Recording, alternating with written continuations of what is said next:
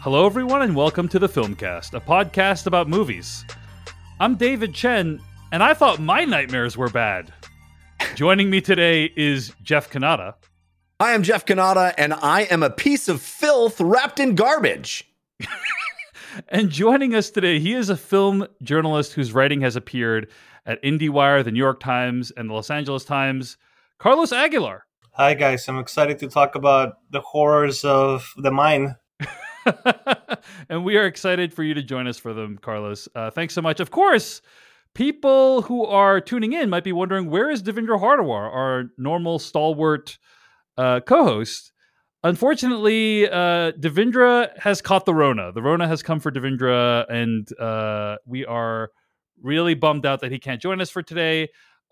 We wish him well. We hope he has a period of very rapid healing and that he's on the mend very soon. He did record a clip that we are going to play during our review that gives us a sense of what he actually thought about the movie that we're going to be discussing today, which is Phil Tippett's Mad God.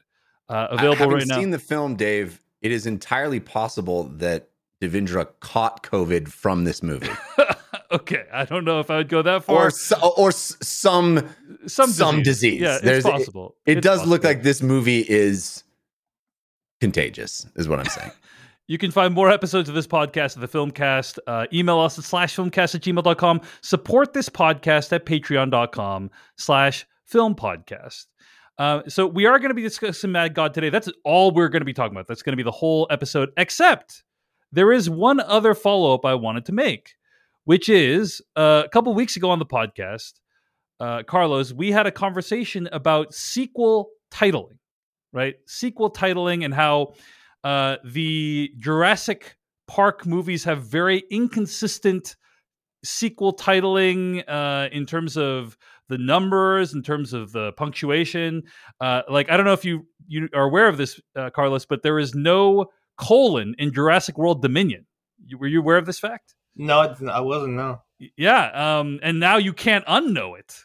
But there is no colon in Jurassic World Dominion. The studio really wanted to make sure that there was... You've passed the Rubicon now, Carlos. Yes. There's no going back. There's no going back to the world where you didn't know about the Jurassic World Dominion punctuation. And so I said I really hated the fact that it was so inconsistent throughout the franchise. This led friend of the podcast, Danish Syed, to write a Slack message directed towards me about sequel titling of note. So on that podcast, I said the Police Academy movies have some of the most consistent sequel titling. And here are some consistent title structures of note that Danish Syed put forward, okay? The Before trilogy. Before sunset, before sunrise, before Excellent. midnight. Not in that Love order. it. Yeah, great, Yes. love it. The Godfather, Part 1, Part 2, Part 3. Although I don't think Godfather Part 1 was called Part 1, right? It was just Godfather, right, and then Godfather Part 2, Godfather Part 3. But I like that it is relatively consistent. Lord of the Rings, which had Lord of the Rings, Fellowship of the Ring, that consistency of titling. The Three Colors trilogy, which is pretty cool. Three Colors, you get some consistent titling there. Red, white, and blue, right? I think so, yeah. And then the Ocean movies. So Oceans 8, 11. Oceans 11, Oceans 12, Oceans 3. Those are all beautiful, consistent titling. Carlos, do you like a good consistent titling in your sequels, or do you not give a crap? No, yeah, definitely. I think my biggest conflict when it comes to sequel titles is the movies that are, I guess the example I'm looking for is like Scream, the new Scream that is just called Scream, which makes no sense to me. Yes, instead of being Scream 5 or Scream something, Scream 20 years later or whatever you want to call it, but just naming it, assuming that everyone would know that it's the new part without any sort of messaging in there felt strange to me. Yeah, because then you're forced to put the year after it. You're like, the Scream 2022. Yeah, it's annoying. I agree, and I think it's probably for marketing reasons, right? Scream 5 makes it sound like an old person's movie for old people, where if you just say Scream, it's like, ooh, the young generation can discover it or something. But I agree, it's very confusing. Okay, Danish also went on to say the following: shout out to the original Apes films. Beneath the Planet of the Apes, Escape from the Planet of the Apes, Conquest of the Battle. You know, that's some good titling. You know, that's good some stuff. like a creative, unique phrase for every one. Also, he calls out the Bond franchise for like completely unique titles. With some exceptions. I'm actually frustrated at myself that I didn't think of the Bond franchise when we were originally talking about it, because yes, although I will say a slight caveat, while I think those are the gold standard, the Goldfinger standard for movie titles, where it's like, hey, you just are gonna know it's a Bond movie. We'll come up with a cool title for this movie. I love that. However, my caveat is I wish that they consistently stuck with the cool sort of paradoxical titling, you know, the fun, the No One Lives Forever, the No Time to Die. No Time to Die, right. Because every once in a while you get in there, you know, like a Goldfinger or just just a single word, which is, you know, it's fine, but it would be so much cooler if every single one of them was the phrase, the sort of strange, rolls off the tongue, but kind of has a double meaning phrase. Mm-hmm. You want them all to be kind of weird and off kilter in some way, as opposed to Casino Royale or something like that. Exactly. You want everyone to be like a Quantum of Solace kind of deal. Yes. Yeah. I mean, I would prefer a better movie than Quantum of Solace, but that's a different point. Yeah. I've never seen the Thor sequels, but I think their titles are terrible. I've never seen Thor Ranga or whatever, and then the new one is Love and Thunder. Never seen them, but the titles seem to me very strange and sort of like nonsensical. They really follow no pattern. Well, really, having just seen Love and Thunder, it justifies its title in a very interesting way, I would say. Yeah, I don't know. Carlos, that's a weird one to attack for me, because I think they're actually all, they're not great titles. I don't think they're great, but they all kind of like tie into the subject of the movie. Thor: The Dark World, Thor: Ragnarok, and then Thor: Love and Thunder. They're all kind of related to the subject. Not all good movies, certainly. But and they all have colons, Dave. That's the important part. They all have colons. I will agree that it is difficult to know which one is which, right? Like in what order they go in. Like that is difficult. But I kind of like them. I don't know. I guess did you like Thor: Ragnarok at least, Carlos? I've never seen them, so it probably my dislike for them extends probably from having never seen them and just wondering what a Ragnarok is. You just dislike it on a pure Sonic level, is kind of what you're saying. Yes, gotcha. Ragnarok is a reference to actual Viking mythology. Yes. The Dark World, I don't think is though. Potentially, I'm not sure. I'm not. Neither is Love and Thunder. No, there's Love and Thunder. Okay. I'm still going off Danish's messages. I can't believe he must have just come up with this off the dome, man. He just had this all in his mind. Okay. Unique sequel names: Unbreakable, Split, Glass. Yeah. Pretty good set of unique sequel names, I have to say. So, well, I like them because they're all sort of I mean, I guess Glass isn't technically an adjective, but they're all descriptors, right? And but they're also, character specific in they could all be adjectives technically, right? Unbreakable, Split could be an adjective. Glass could be. Yeah, I'm saying glass might. I don't think glass is technically ever an adjective. You can say a glass cane, a glass eye. That's an adjective. So, anyway, I dig those titlings. Franchises that retroactively change the title in order to be totally consistent. You guys know what I'm talking about here? What is a franchise that retroactively changed the title in order to be consistent? Well, like A New Hope. Yeah, I think that's right. But the one he was referring to was Indiana Jones. Indiana Jones. And the Raiders of the Lost Ark. Yeah, I think it was just Raiders of the Lost Ark originally, right? So it was then changed to Indiana Jones and the Raiders of the Lost Ark. Which I don't know how I feel about that, honestly. I'm torn about that because on the one hand, I love consistency in my titling, but on the other hand, you shouldn't change the past. Which is obviously a lesson that George Lucas has taken to heart. So, I think your gripe there is with Indiana Jones and the Temple of Doom, right? If it had just been called the Temple of Doom, right. Sure. Raiders of the Temple of Doom. Well, no. But you could have called it Raiders of the Lost Ark and then Indiana Jones of the Temple of Doom. It wouldn't have made much sense, but it would have been, you could have just kept it that way. That's what they did. That's what they did for years, and then they retroactively changed it to Indiana Jones and the Raiders. Yeah, they're like, can't take this anymore. Can't take it anymore. Okay, other artful breaks in convention. Danish list. Saw franchise. So in general, it is Saw plus the Roman numeral. Until you get to Saw the Last Chapter. Then there was a movie called Jigsaw and then a movie called Spiral. And those movies were like meaningfully different than the movies that came before. And so it makes sense to change the titling, which I thought was like, that's kind of a cool point. I think this is kind of the philosophy that Sylvester Stallone has taken, which is also like, hey, I want to demark the fact that we are in a more grounded, realistic tone. And that's why we're calling it Rocky Balboa. Yes. Or we're calling it, John Rambo or whatever the heck he called the last one. Yeah. I think he just called it Rambo. He called it Rambo Last Blood, I think, was the last one. But then the one before that was simply Rambo. So it pulled a thing that Carlos said he didn't like, which was like just titling it, like the movie Rambo, the 2008 film, Well, the Rambo franchise is remarkably prescient in the sense that it called its first movie First Blood. Yes, which most movies don't have the cojones to just lay it all on the table and say, "Hey, there's going to be more of these." Carlos, what were you going to say? No, it reminds me of when an artist releases an album, like a self-titled album, but it's not their first album. It's like their sixth album, and it's just the self-titled album, and it's just like Shakira's sixth album is titled Shakira, and it's like it makes no sense to me. Yeah, like, hey, we know who you are already. Hey, if we can sidebar into music for a second, what is your feelings, Carlos, about the album having its own unique title, or the album being titled one of the tracks on the album? Interesting. I think unique title is better. I agree. Yeah. It bums me out because it's like, oh, so this is the most special song on this whole album, I guess.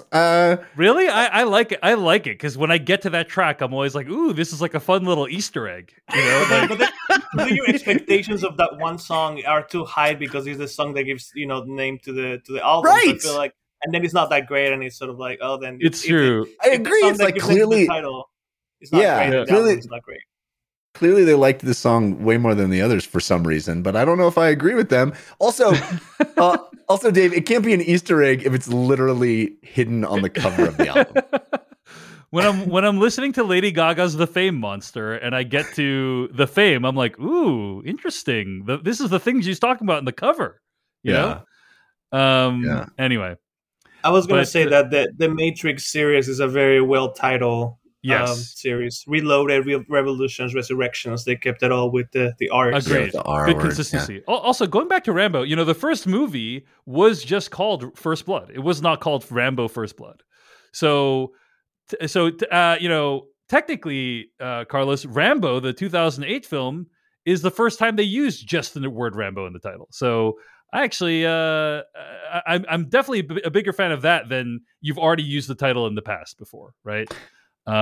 So I want to call out one more music thing just because no one has ever done this. My favorite artist of all time is Prince, and Prince named an album An Unpronounceable Symbol, and then after he had already done that, named himself The Unpronounceable Symbol. Mm-hmm. So it's an album that carries his name many, many years after he'd already put out lots of albums, but it's a name. He retroactively has his name.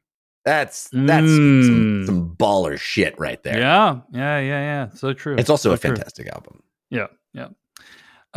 But finally, Danish writes, special shout out to the worst title logic, Christopher Nolan's Batman franchise. Inconsistent structure, but the reason is what bothers me. The fact that The Dark Knight did so well, they broke the structure so they could include the entire title in the sequel so that there's no mistake what this is a sequel to. Incredibly frustrating. Yeah, so that was Batman Begins, The Dark Knight, and then The Dark Knight Rises. I agree with you that I would have liked The Dark Knight Rises more if it was called something that didn't have the words The Dark Knight in it. Exactly. Yes. Carlos, what do you think? Or are you one of the 99% of the population that doesn't care about any of this? On this one specifically, I don't really mind. I only like the Dark Knight and maybe Batman Begins. But I wanted to bring up a more esoteric thing. Like, have you seen the titles of Disney sequels, like straight to video Disney sequels to like their hits? Like the sequel to Aladdin is called The Return of Jafar. That's really the title. You know, and then the Pocahontas 2 is like Journey to the New World. Like, I feel like they're doing too much for these movies that no one really cares about and few people have seen. They're doing too much. Like they should. The titles are too elaborate. Is that what you're saying? Or yeah. Like they should just be like Pocahontas 2. Watch it if you want. You know what it's about. You know, like you don't need to add Journey to a New World or Cinderella 3 if you ever knew that it was a third one. You know, A Twist in Time. You know, so I think. Well, first of all, I'm just going to say Return of Jafar, and I think there was another one called Aladdin. King of Thieves or Prince of Thieves, Aladdin and the King of Thieves, the 1996 film. Those were an essential part of my childhood. It was such a big deal back then. Like when I was a kid, it was like such a big deal that these movies were getting sequels at all. You know, like because Aladdin was such a formative experience watching it in the theater, and so it's like, oh wow, I'm watching a sequel to what, in my opinion, at that point was one of the biggest movies of all time, but it happens to be on a VHS tape, right? I think the Aladdin ones are the exception in that they're better than the other sequels. But when you get to like Hunchback of Notre Dame 2 and Pocahontas 2 and, you know, Mulan 2, it feels like they're really just, you know, cashing in on the VHS. They're a little too flashy in terms of the titling. You want it to be more elegant. Well, Hunchback of Notre Dame 2 was just Hunchback of Notre Dame 2. But apparently the movie is not very good, right? But I think what you're saying is, it sounds like, Carlos, you're a man who appreciates a good, consistent, you know, just a part 1, part 2. You're like John Wick Chapter 2. You're a fan of that kind of stuff, yes? Yeah, and also I feel like if you're going to have an elaborate title, I want the movie to match that energy. Oh, like, yes. You know, like I'm saying that a lot of these Disney sequels are not even that good to sort of like complicate it that much. You know, like if they were really good movies, I'll be like, okay, go crazy with the titles, but otherwise, just put a number on it and sell the VHS. Dave, you did bring up the Batman franchise, so it's worth noting how much it painted itself into a corner for years. You know, it's like you have Batman, then you have Batman Returns, which sounds like a good title, but you're already in bad territory because now he's going to return again. He returned. Yeah. You know, so now what are you going to do? How are you going to one up Returns? Well, you got to go Batman Forever. Well, now you're really screwed. Yep. Batman Forever. Now, what's beyond forever? There's no beyonding forever. You can't even say Batman Beyond. You got to say Batman and Robin. Okay, well, now you've added a second character just to... it's a mess. I agree. But yeah, Carlos, I like the sentiment you're advocating for there, which is that this idea that if you have a sequel title like Aladdin and the Prince of Thieves, the movie quality needs to justify. Like that is a long title, right? That is a long title, Aladdin and the King of Thieves. You need to justify it being that long by the movie being excellent, which I don't think it was in that case, unfortunately. It wasn't bad, but it's not like transcendently good. Jeff, what do you think? You know, longer titles should be better movies. What do you think? I think so. I mean, right? I think better. I'm just an advocate for better movies in general, but yeah. I think if you're framing your film in such a grandiose fashion, then you got to live up to that. I think if your movie is going to be 2014's A Pigeon Sat on a Branch Reflecting on Existence, it better be freaking transcendent, which, by the way, that movie was. So, it is. Yes, big fan. Yes. There you go. Okay. Well, thanks to Danny Syed, friend of the show, for writing in with all that stuff. And a lot of people have also written in on the titles, but I thought Danish really broke it down in a very detailed way. So impressive, as he always is. Indeed. Thanks, Danish. Thanks for all those notes on sequel titling. And again, you can always write into us, let us know your thoughts on this completely inconsequential stuff at /filmcast@gmail.com. Hey, I want to jump in here and tell you about our sponsor, NordVPN. Do you use a VPN? Think about using a VPN. It's useful. You want to shield your data from snoops and criminals?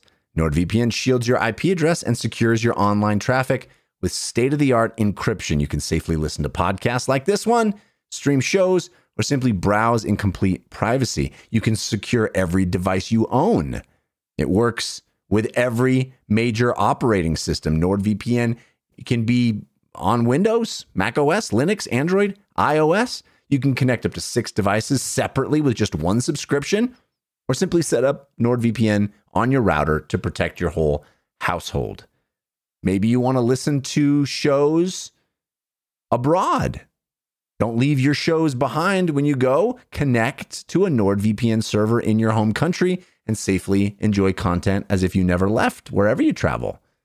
There's so many reasons to use a VPN, and NordVPN is the fastest VPN on the planet with over 5,400 servers worldwide and the game-changing NordLynx protocol.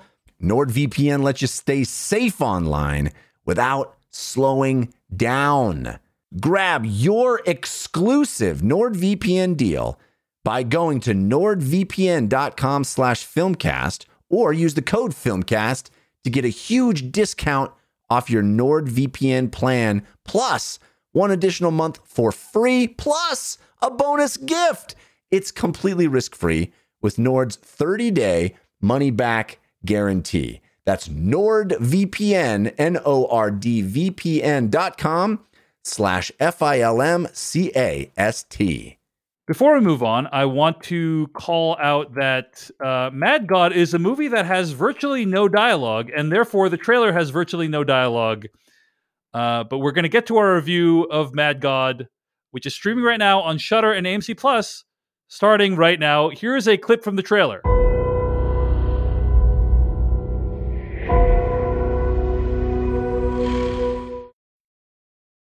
There you go. That's a clip from the trailer for Mad God. I hope it sets the tone for this conversation. I'm going to read the plot summary from the internet. I do want to say we are not going to have a spoiler section for this movie because, as Jeff Kanata put it, quite frankly, he would welcome spoilers to understand what the heck is going on in this film. But here is a plot summary as far as people on the internet can figure out. Quote, a figure known as the Assassin descends from the heavens into a nightmarish pit full of monsters, titans, and cruelty. This is a film from... You're not allowed to say known as if there's no way to know that. Known as in the... No one knows that. There's no known as. Come on. This movie is directed by Phil Tippett, who is a legend in the world of visual effects. He was famously a dinosaur supervisor on Jurassic Park. And he has been working in visual effects for decades. He's worked for ILM and for DreamWorks, and he's worked on films like Starship Troopers, Dragonheart, Jurassic Park, RoboCop, and so on. Carlos, you profiled Phil Tippett for the New York Times. I don't think you're using that term correctly, David. Which I don't term? think he works in visual effects. I think he works in special effects. Yeah, it's true. Although he has been nominated in the category of Best Visual Effects for the Academy Awards. So he's done both. He's done both. But yes, it's correct to call out the difference between special effects, which are like practical things using physical objects, and visual effects, which are largely in computers, right? So that is a good distinction to make, but I think he has worked in both. And certainly I think this film is a combination of both things. I don't know. I don't know how much visual effects there are in it. I wonder how much. I'm curious about that. But anyway, go ahead.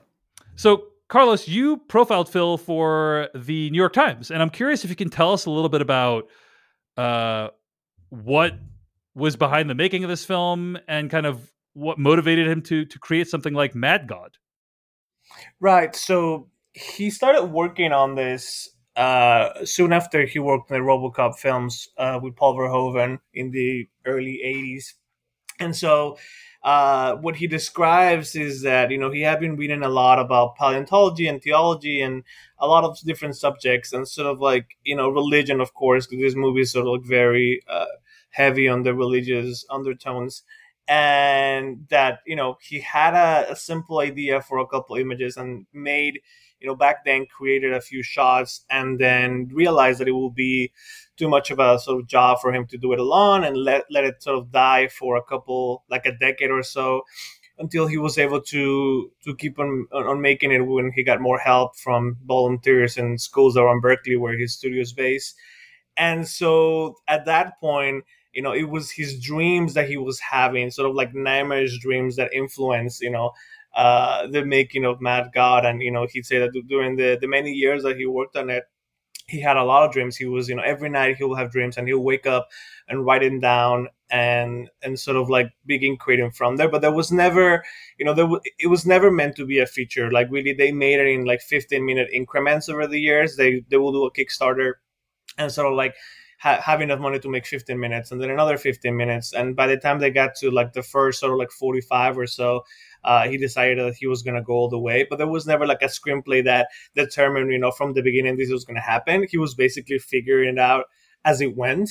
And so in that sense, he talks about how he's always, he's not seeking to find anything specific. It's just sort of like going along with, his inspiration. And when I think you get that sense from the film, I think that what makes it so fascinating to me, that someone can have such complete freedom, and this, madness to make it. I feel like the film itself is almost like a reflection of how he felt about himself and about his obsessions with different things. And, he himself is the mad god of this sort of universe, and, the religious undertones that are blended in within. It's a strange film, but I do find it fascinating. I find him very unique. He's this man who has this very long white beard, and, he speaks in, about all these different subjects in a way that that he's been obsessed with them for a very long time. So yeah, I mean, I think he's fascinating. And where did it come from? From all these things that he was reading and, his dreams, very strange dreams for sure. Indeed. I think hearing you describe it and then watching the movie, it makes a lot more sense why the movie feels structured the way it is. Mad God largely is done in stop motion animation, with extremely vivid textured materials, but it kind of is episodic insofar as you can describe the plot at all. It's episodic. There's like little mini episodes that happen throughout the movie, and they don't necessarily feel super connected. Somebody on Letterboxd I read compared this to like you're wandering into a modern art museum and you see something projected on the wall that's like looks like it's part of a visual art exhibit, and you kind of wandered into the middle of it, and so you don't know what the context was. That's kind of what it feels like to watch this whole movie. Yeah, he was very inspired by the painter Hieronymus Bosch, whose paintings, I guess for anyone not familiar, he's a Dutch painter, I don't know, from like the 16th, 15th century, whatnot, whose paintings are very much like monsters and humans and these very sort of like, demonic creatures interacting with, with people and sort of like these very nightmarish things. And if you look at some of those paintings, you'll see that there's definitely a sort of direct relationship between what Phil Tippett is sort of aiming for, sort of like evoking, the otherworldly, but in a way that feels, real and tangible. Yeah. It's a great call out. If you look at the paintings, they're all also very like intricate, elaborate. There's a lot of figures. There's a lot of detail in the backgrounds, and that's certainly the case here as well. Okay.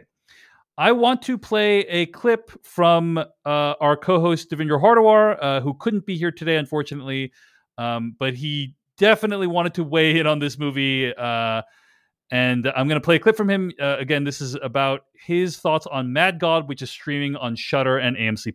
Hey, everyone. I really wish I could be with the rest of the crew to review this movie because it is truly a unique work of art.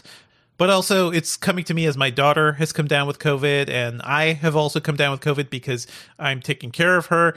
And it's really made me think a lot about, just the state of the world right now, not to mention everything else happening on the news.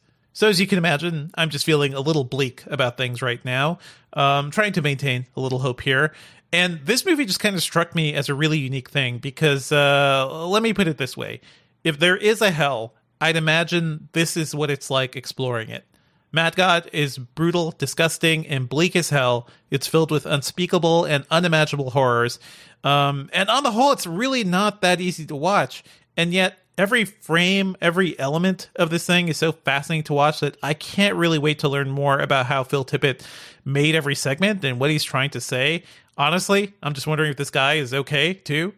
Talk about just apropos. It's truly wild to have a movie that involves a lot of screaming infant sounds while another infant is screaming throughout my house, an infant that I can't see right now because I'm trying to isolate.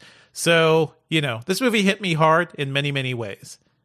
I think my main takeaway, though, is that it is truly just showing us what's possible with stop motion animation and just, animation in general. I've always talked about, to me, the potential for animation feels limitless. And this movie is now the latest example of something I can point to say, hey, you can really do anything with this style of filmmaking. It's not a movie I can easily recommend to everybody, but honestly, I'm just heartened that for Phil Tippett, as somebody who's been in this business for a while, and I feel like sometimes for aging artists, they kind of lose that experimental shine they have as youngsters and film school students.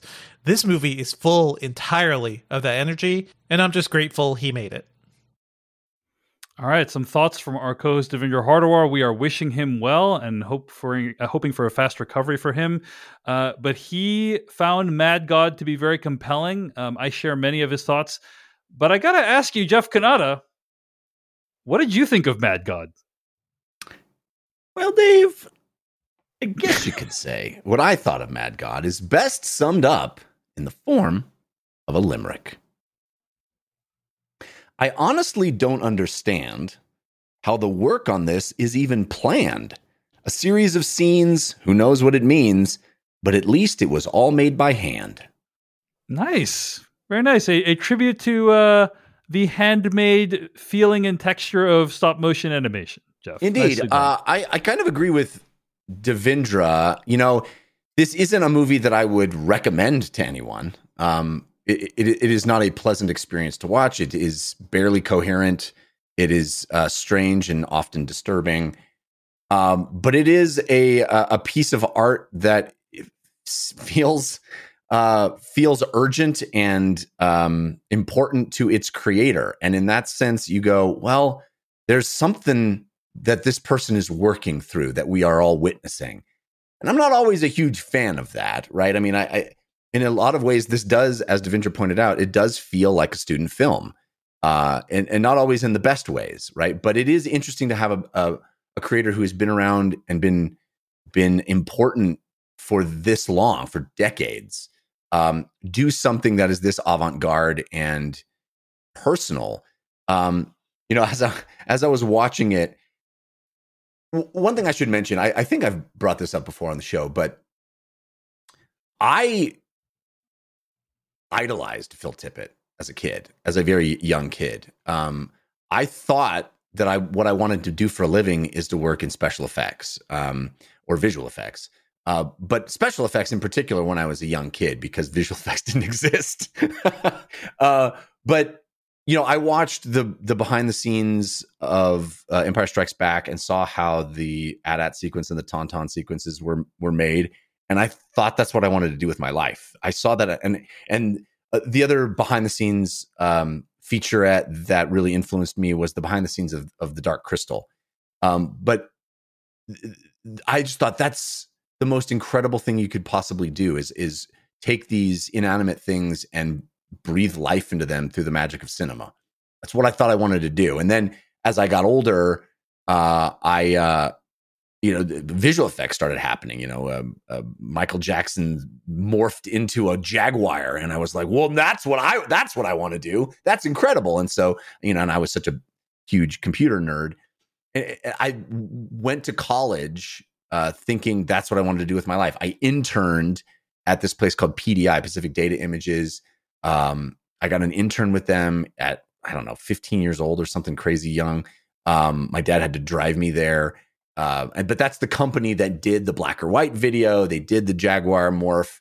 They were like one of the first companies that did a morph effect at all. So I was really engaged with this. And I read about Phil Tippett. I think I've mentioned on the show before how much the Cinefex magazine meant to me. I collected the Cinefex magazine. I read in detail about Phil Tippett and all those guys and how they did what they did. And as I was watching Mad God, I wrote down a corollary to the "Don't Meet Your Heroes." We always hear "Don't meet your heroes." I think the corollary to "Don't meet your heroes" is don't watch your hero's passion project. Wow. Yeah. Well, your limerick was quite positive, but I don't know if your feelings on the film are positive, right, Jeff? I don't either. I think it is an impressive thing up there on the screen, and I think that is an undeniable fact. The amount of labor, of care, of effort, of time that is represented up on the screen by Mad God is impressive. And I think stop motion as a medium, as an art form, is something that I will always admire. I love Leica films. I love, old Rankin and Bass stuff. Like, it is just incredibly amazing to me when these inanimate things move and tell stories like that. And the level of detail that is represented in this film is impressive. It is incredible. And every single scene is just filled with tons of detail. Grime and gunk and oxified metals, and just like there's so much grunge and an icky feeling that is lovingly put on film that you can't help but admire it. And like I said in the limerick, I honestly don't even understand how this thing can happen. Like, what does Phil Tippett tell the other people?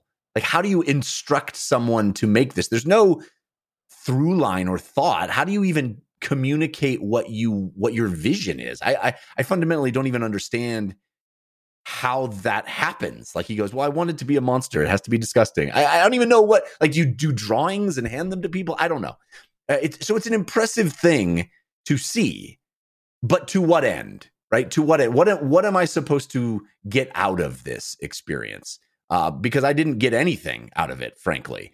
And in that sense, it does feel to me like numerous student films that I have seen over my life, where I walk out of that and go, well, it means something to somebody, but it didn't effectively communicate anything to me, the viewer. And last week when we were doing the After Dark, we were talking. I don't remember even how we got onto it, but we got sidetracked into old animation festivals.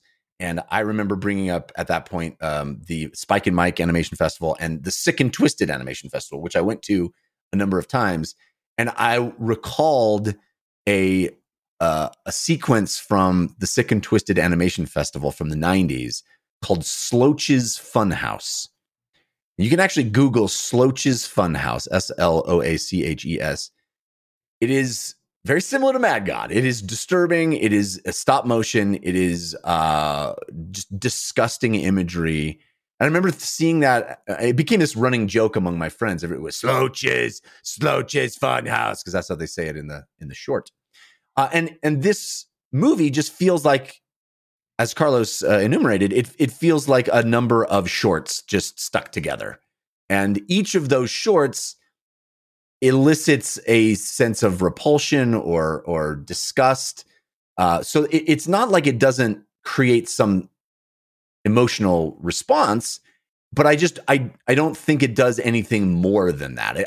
I wish I was also intrigued or moved or sparked to think about life in some way, and I just wasn't. Right? It didn't reach any deeper level other than pure aesthetic, and the aesthetic in this case is disgusting. So in that sense, like I said, I can't recommend this movie. I don't think it's a worthwhile use of your hour and 23 minutes, but it is interesting that a creator with this level of skill brought this into being over actual decades of his life. Well, Carlos, let me go back to you and ask you, first of all, if you have any response to that, but also I'm curious, like, to the extent that you took anything away, what did you take away from Mad God?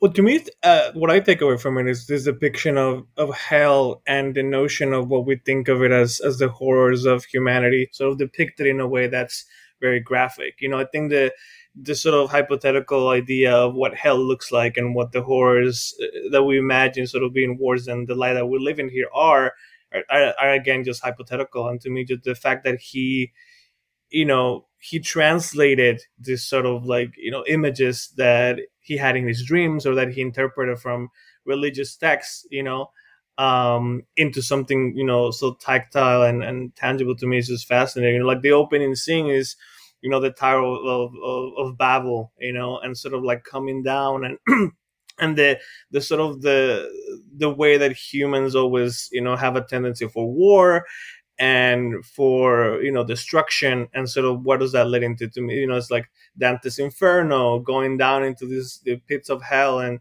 I think that the issue is oftentimes that because of the Western way of perceiving film, we always want something clear to elicit from watching a film. There has to be a meaning, there has to be a specific point, a clear message, a clear arc to get something out of it. And to me, that's it's oversimplifying what cinema can do. I feel like sometimes, there no answer is the answer. Although I wouldn't say that this film doesn't put forward anything, but it may also have to do with the fact that we expect animation to be a certain thing, stop motion animation used in a certain way, or that because it's Phil Tippett and he's working this very commercial, beloved classics, that the expectation is that he would deliver something that would also appeal to that audience. It's interesting to me that he doesn't, that even though he's known for all these very commercial things, that what he really wants to make is something completely separated from that. And the fact that it's now, I think, Shudder's more successful film, it's interesting because, I feel like a lot of people went into watching it thinking that he was going to deliver something familiar to what he's known for. And I don't know how many of those people that started watching it on Shudder actually finished the film. But his name clearly attracted a lot of people to watching it. Speaking to him, he said that by the end of the creation of the film, he had a mental breakdown. He ended up in the psych ward. He was diagnosed with like mental health issues.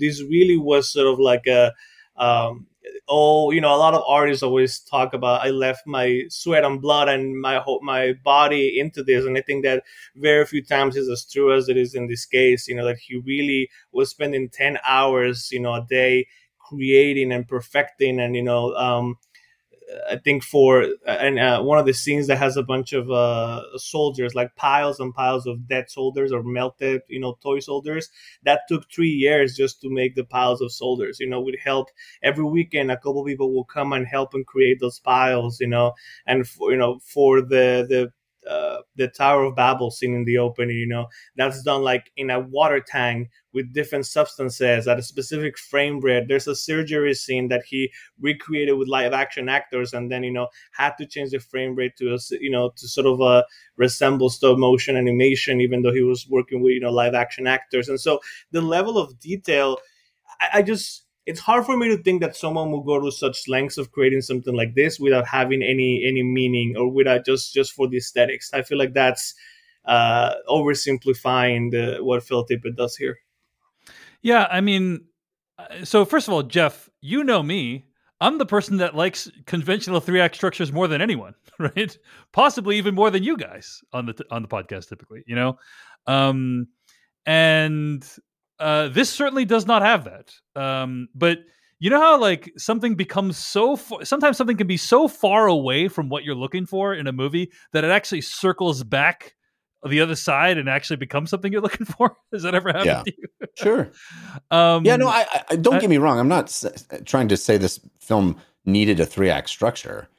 I just honestly, there are plenty of movies that sort of just wash over me and give me a feeling, and that feeling is impressive. I'm a huge fan of Tree of Life, for example. But I just didn't get anything from this. Interesting. I didn't. Even the negative feelings, like have you ever? Okay, I'll just start by saying I loved this movie. I thought it was brilliant. I was in awe of what I was watching at numerous times during the movie.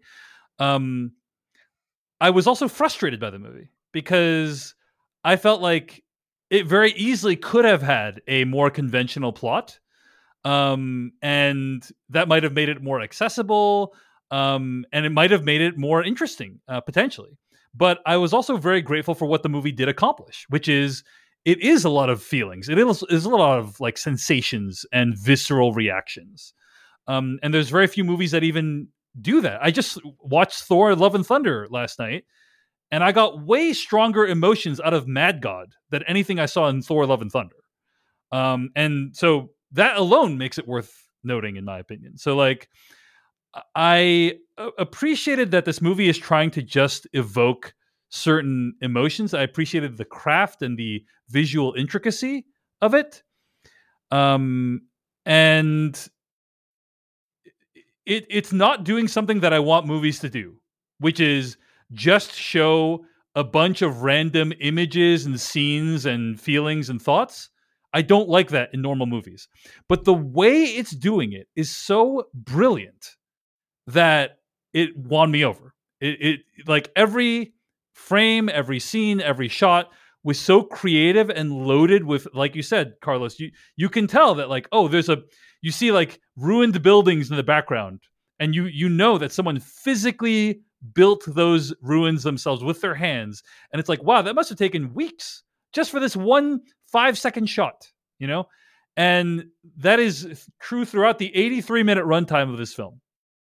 Where like every shot, it's like, wow, it's astonishing how they're able to just achieve that one shot. Dozens of times it happens throughout this film. And so, yeah. I think that the opposite end of that to me is like, I had the misfortune of watching the new Minions movie this week. And which is about the same running time as Mad God. And to me, watching the Minions movie with all those resources, it feels like a waste of people's lives, you know, like people that work on that movie feel like they've wasted years of their lives working on this thing that means nothing, that is just a franchise to sell toys of these creatures that are, you know, the most insufferable things.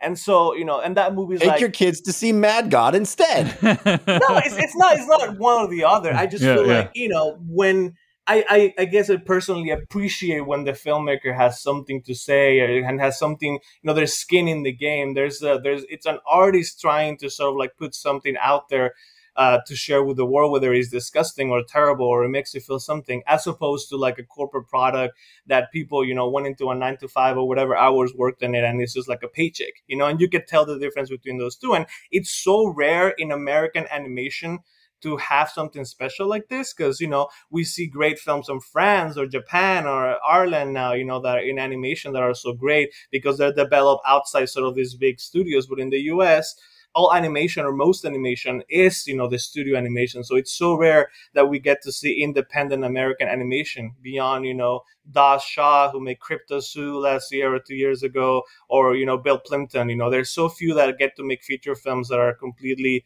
you know, distant from the machine in the US, that, you know, I feel like the fact that he was able to accomplish this with Kickstarters and sort of like having such a strong vision that will carry you over 30 years, to me, that's, you know, a miraculous sort of achievement that means something, even if he wasn't saying anything in the film. Just the fact that it was accomplished, to me, is way more meaningful than what, you know, the Minions movie can do with their 3-act structure and, you know, silly comedy. Well, I totally understand how you guys can appreciate the movie on a meta level. I think that I expressed my appreciation of it on a meta level as well. Like, the fact that it exists is impressive, and what you see on the screen, the level of pure labor that it required to make this is it is, you kind of bow your head to it and you go, man, wow. But I still haven't heard either of you articulate what you got out of the movie. I did. Well, It's a reflection on the destruction, the tendency for destruction of humanity. It's a movie that's set in these war-torn, you know, horrific, deadly places, you know, going down literally to hell. To me, it's just a reflection of what we imagine hell to be in this war's depiction. Like, I just don't, it's hard for me to think of an artist spending so much time for the aesthetics of something and saying nothing. At least that's what I got out of it. To me, it's just, you know, it's a reflection on the worst side of humanity, on the worst things that we do to each other and that we do to the planet. You know, it's a dystopian piece of cinema, you know, like there's many, you know, all the dystopian movies that imagine what we've done to the planet, what we've done to each other. And this is just one of those that's more abstract perhaps, but I don't think it's an empty piece. I would agree with Carlos that like there are very few movies that can evoke the feeling of what we imagine hell to be, right? There's been many depictions of hell, many descriptions of hell throughout the decades and centuries, but very few movies do a good job of actually depicting what it might actually be like. And I think this movie, which is mostly stop motion animation, is able to kind of give you a taste of that feeling. This is what it would be like. It would be like endless war, disgusting viscera, blood, guts, and shit everywhere. It would be people murdering themselves for pure, just on a whim. Like people dying and being vaporized left and right, and just being surrounded by the worst of humanity, and feeling like constantly in danger, constantly under threat, constantly surrounded by just the absolute most disgusting things in the world. So I think like that's on a base level, the movie doesn't have much plot. It opens with a Leviticus quote, which is one of the angriest books in the Bible, where God is basically really angry at humanity, and he's like, if you disobey me, I'm going to crush you and destroy you, and I will turn you all against each other. And sometimes I think about like when I grew up in a very conservative Christian church, and I had this idea of like God being like an all-loving God and all-powerful. And as time has gone on, my vision has evolved, and I start wondering like, what if God doesn't have as much control over things as I thought he did? Like, what if he created humanity and kind of like let it go like a wind-up, clock or a wind-up doll or whatever, and things have just like continually devolved? Like, what would that feel like to descend into a world that you created that had spiraled beyond your control? I think this movie kind of evokes that. It evokes this vision of Earth, this vision of hell, and what it must be like to try to like observe it, to seek out some treasure within it. So that kind of feeling. And then of course we haven't even gotten to the ending yet. So I can talk a little bit about the ending. We're not going to really do a spoiler warning because it's really hard to figure out what's going on. But to the extent that I can describe what happens, there's this amazing sequence in the last 20 minutes where the guy with the I don't even know how to describe him. The flowing things and the beak thing. He like grabs the baby that's taken out of the quote unquote assassin figure, and he travels through like all this way to get to this other guy. And like him journeying through all these like various things is like really beautiful. Like when he's traveling through that like maze that kind of like opens up the path to him, I thought that was just amazing to look at. And the baby is then liquefied. The baby creature is then liquefied by some kind of alchemist and then turned into glitter of some kind, like stone, diamonds, whatever. And then he kind of then throws it into this portal that then generates a whole other universe, which is it is a religious idea that the God of this universe has like destroyed and recreated the universe many times, right? And so I thought this is like a really interesting depiction of that. You want to see another depiction of that? Darren Aronofsky's Mother, another example of that kind of idea. Another movie, by the way, that kind of defies standard description in many ways. And yeah, so I think it's in a meta way is a reflection of the making of this movie, right? Tippett is their own mad god creating and destroying this world, So I think it's really about that, about the hope that if you start all over, it will be better, and that there's no guarantee that if life as we know it is wiped out, that we won't commit the same horrors all over again. And so to me, it's kind of hopeless in a way. The idea, there's hope because when he does throw it in, when they do create the world again, it does descend into madness again, even in the last like 3 minutes that we see, as far as I can recall. So anyway, sorry, Carlos, I didn't mean to cut you off. Go ahead. No, yeah. In the hope that the recreation of the world, in that hope, there's hopelessness when you realize that it might be inherent to the human nature or to what we are. To destroy and to kill, and that even that notion of like God will come down and wipe everything, and we will start again. doesn't guarantee that the horrors won't continue. So, Jeff, none of this is like spelled out in the text of the movie. Like, there's no dialogue, there's no on-screen text that says what's happening. But it's kind of, you know, we're bringing our own backgrounds, religious text to it, and kind of and the story of the making of the film itself to try to extract some kind of meaning out of it. Mhm. I don't know if any of that is convincing at all. If you're like, oh yeah, I see that now, or you're just like, nope, didn't get that out of it. Like, what is your reaction to any of that?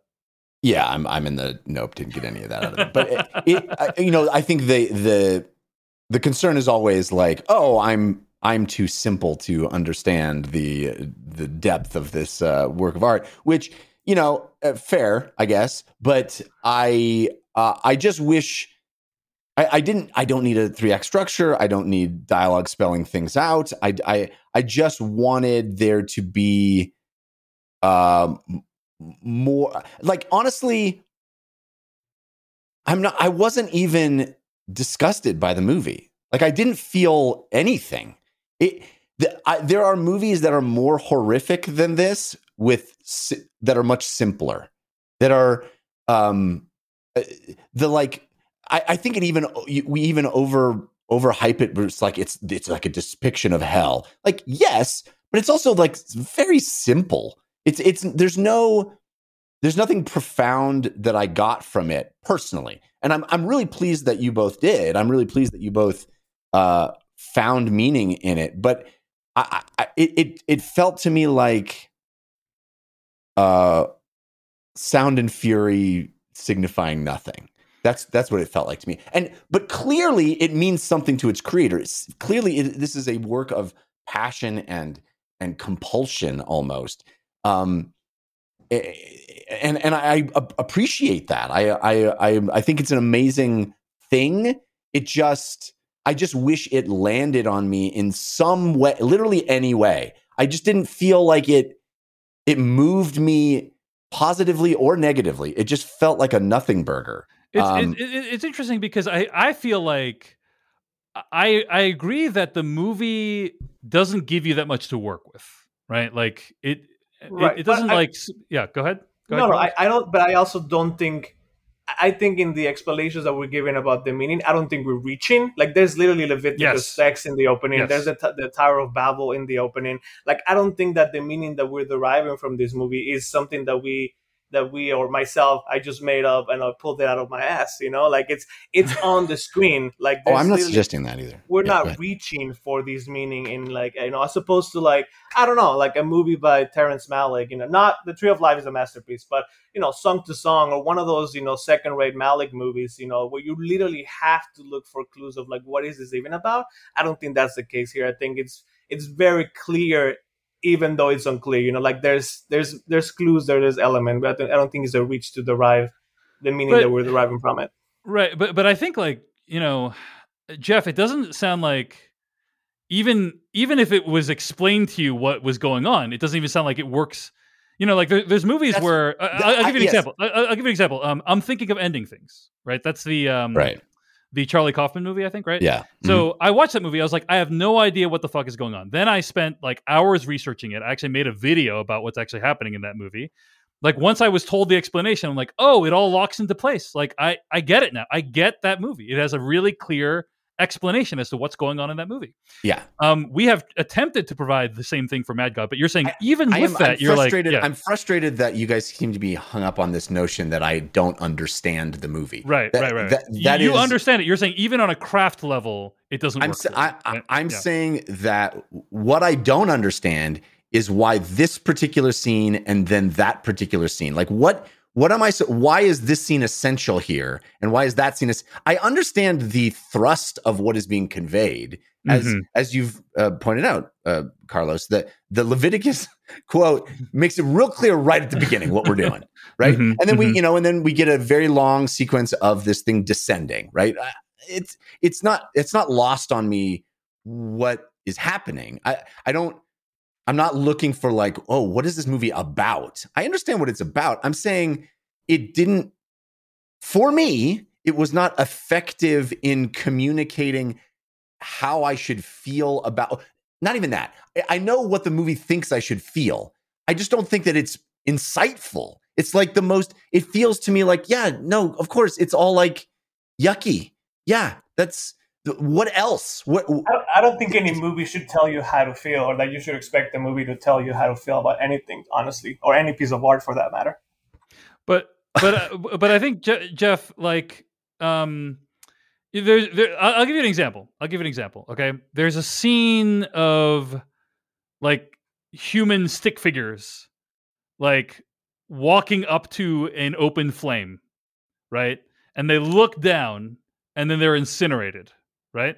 You know, and then like another guy walks up like a lemming and like looks down and is incinerated. It's like a constantly like never-ending line. That's like one scene from the movie, right? Yeah. Like one 10, 20-second shot from the movie, and it's like there's a whole sort of I could write a sort of thesis about just that scene and how it represents humanity, and the movie wants to just throw a bunch of that at you, right? Yeah. And I think your beef is that it's throwing a bunch of that at you. Like, you want it to, like, it would be preferable to structure it in a way that flows better or makes more sense in a linear narrative, perhaps, right? But like, the fact that am I getting any of this? Because I'm trying to understand. You're saying you like Tree of Life and you didn't like this, so I'm kind of wondering, what is it that didn't work for you? Is it just the craft of it? Is it like you literally felt like it looked bad? You know what I mean? Or is no. Is it something about the linear narrative, the non-linear narrative, that didn't work for you? Like, I'm trying to figure out what is it that like, why Tree of Life is good, why this bad? You know? Yeah, I feel like you could. I feel like you could re-edit this movie, and it wouldn't change much, right? You could shift a bunch of stuff around in different order, and it wouldn't. It literally is just like a series of moments, and yes, some of those moments, like you're talking about, there's a sequence where this steamroller is just like squashing these creatures. There are a number of you brought up that maze moment. There are a number of like exquisitely executed, high craftsmanship, stop motion visions. But ultimately, I didn't feel like it brought insight into any particular feeling that I have. Like, it didn't. I'm not asking it to spell out its what I'm supposed to take away from it, but I didn't take away from it anything. It didn't feel. It felt very masturbatory. It felt very for its creator, and that's fine. Like, that's fine. Phil Tippett clearly did get something out of it, and I'm glad you guys got something out of it. It just felt to me like a very obvious observations back to back to back that didn't add up to anything more. That whole sequence with the baby and, you know, coming to the end, I'm like, okay, there's going to be I see a through line here, right? The guy goes down, the baby's plucked out of him. It's brought to this thing. The thing brings it to the end. Like, there is a through line for the film, and I kept going, okay, why did we go on this journey? How does this add up to some sort of, I don't know, functional insight into hell or anything? I just didn't, and, you know, maybe it is me just, being too simple-minded, but I'm not advocating. I'm not saying that, but I think there's two separate questions. Like, we have now identified two separate questions, right? One is it okay for a movie just to be a collection of random scenes that evoke some emotions, right? I think so. Yes. You're saying yes. You're saying it. Okay. So then, separate from that is like, if a movie is that, are those scenes effective? And then for you, the answer is no, right? That's like, correct. For me and Carlos, I think the answer to both questions is yes. And for you, the answer to the first question is yes, and the answer to the second question is no, right? That's correct. You're okay with it being just a random collection of memories, but like, it didn't work for you. Yes, and I appreciate the fact that it worked for you guys, and I'm glad. I wish it had worked for me. I was rooting for this movie. Like I said, I'm a huge fan of this creator and this medium. But it felt to me redundant and overwrought and ultimately pretty basic. You know, it didn't feel like a profound meditation on anything to me. Well, I'll say a couple last things. Carlos, I'm curious, like, if you have any thoughts on the stop motion animation itself. As we wrap up here, like, I found it to be really effective. And just like so unique, because we don't usually see stop motion animation. We all get these. All we see these days is the Lightyear CG stuff, and I really like stop motion because, first of all, the texture, you can tell like 99% of the objects on screen are wet or moist in some way, right? And like you just don't get that same feeling with CG. The way like light moves and reflects off of these objects just feels like there's an actual object in real life that's there. Again, that you don't get from a movie like Lightyear. And there's like imperfections in the character's clothing and in the lighting and in the camera movements that I actually appreciate in a movie like this. Carlos, any thoughts on just like the craft or the medium that he chose for this?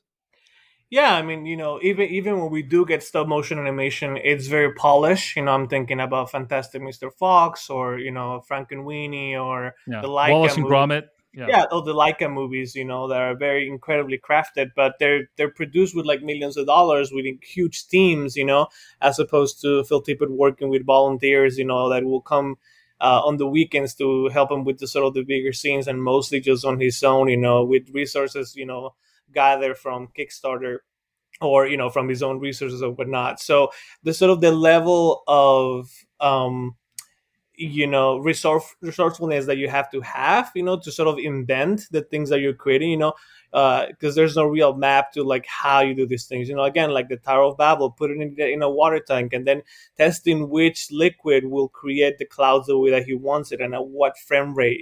I feel like if this was done at Laika, there will be many other more sort of like practical ways or doing it in post for certain things, and he wanted it to make it almost 100% tangible in stop motion. I think he mentioned that there were just a few things that were almost physically impossible for him to accomplish that had to be done as VFX, but in general the lack of resources and what he was able to accomplish with that, and with the few help that he got here and there, to me is fascinating. Because even when you think about stop motion, it's always polished and it's used to tell stories that are for younger audiences or family audiences, and this is something that could only be accomplished by someone having no master, having no one to answer to right. but himself.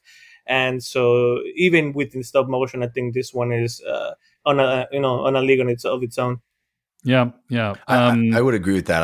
I do think that, there's a sequence where the protagonist, I guess you could call it, for at least, half the movie, is I think walking or going fast at some point, and there's like wind ruffling his clothes constantly. And it's incredible how that is realized in the, and you talk about Laika. I'm a huge fan of Laika, but I will say their stop motion is so good that it often looks like CG. It is so smooth and so perfect, and that's not an indictment of them. I think I say that with reverence, but oftentimes you look at those movies and you go, "Oh, is this that new CG movie that's coming out?" Because it is not rough around the edges, and this form, the way that Mad God looks, it you never forget that you are watching inanimate objects given life. Mm-hmm. Mm-hmm. We talked last week on the After Dark about how comparing Mad Max Fury Road to Top Gun Maverick was not an appropriate comparison, because Mad Max Fury Road is incredible and Maverick is like a really good action movie. This feels to me, I would actually put this up there with Mad. Like I thought about Mad Max Fury Road when I was watching this movie. I don't think it's as good as Mad Max Fury Road, but they obviously both have Mad in the title, and they're both the product of creators that had a singular vision that they persisted at executing over the course of many decades. And I think that makes this film really special. So anyway, at the end of the day, I think it's really impressive that Phil Tippett and his band of volunteers made Mad God which is streaming right now on Shudder and AMC Plus.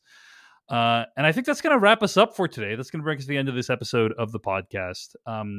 Carlos Aguilar, I want to say a big thank you for joining us, man. Really appreciate it. Where can people find more of your stuff, or is there anything you want to point people to this week?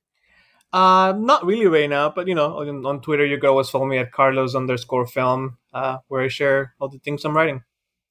And check out Carlos's conversation with Phil Tippett from the New York Times. We'll link to it in the show notes.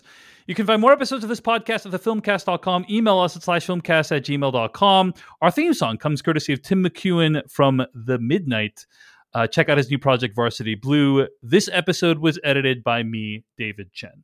Next week, we're going to be discussing Thor: Love and Thunder. There will be no normal After Dark this week, but if you are a patron, we're going to try to get you the Thor: Love and Thunder episode early. So check that out at patreon.com/filmpodcast. Thanks to everyone who supports us over there. We will see you later.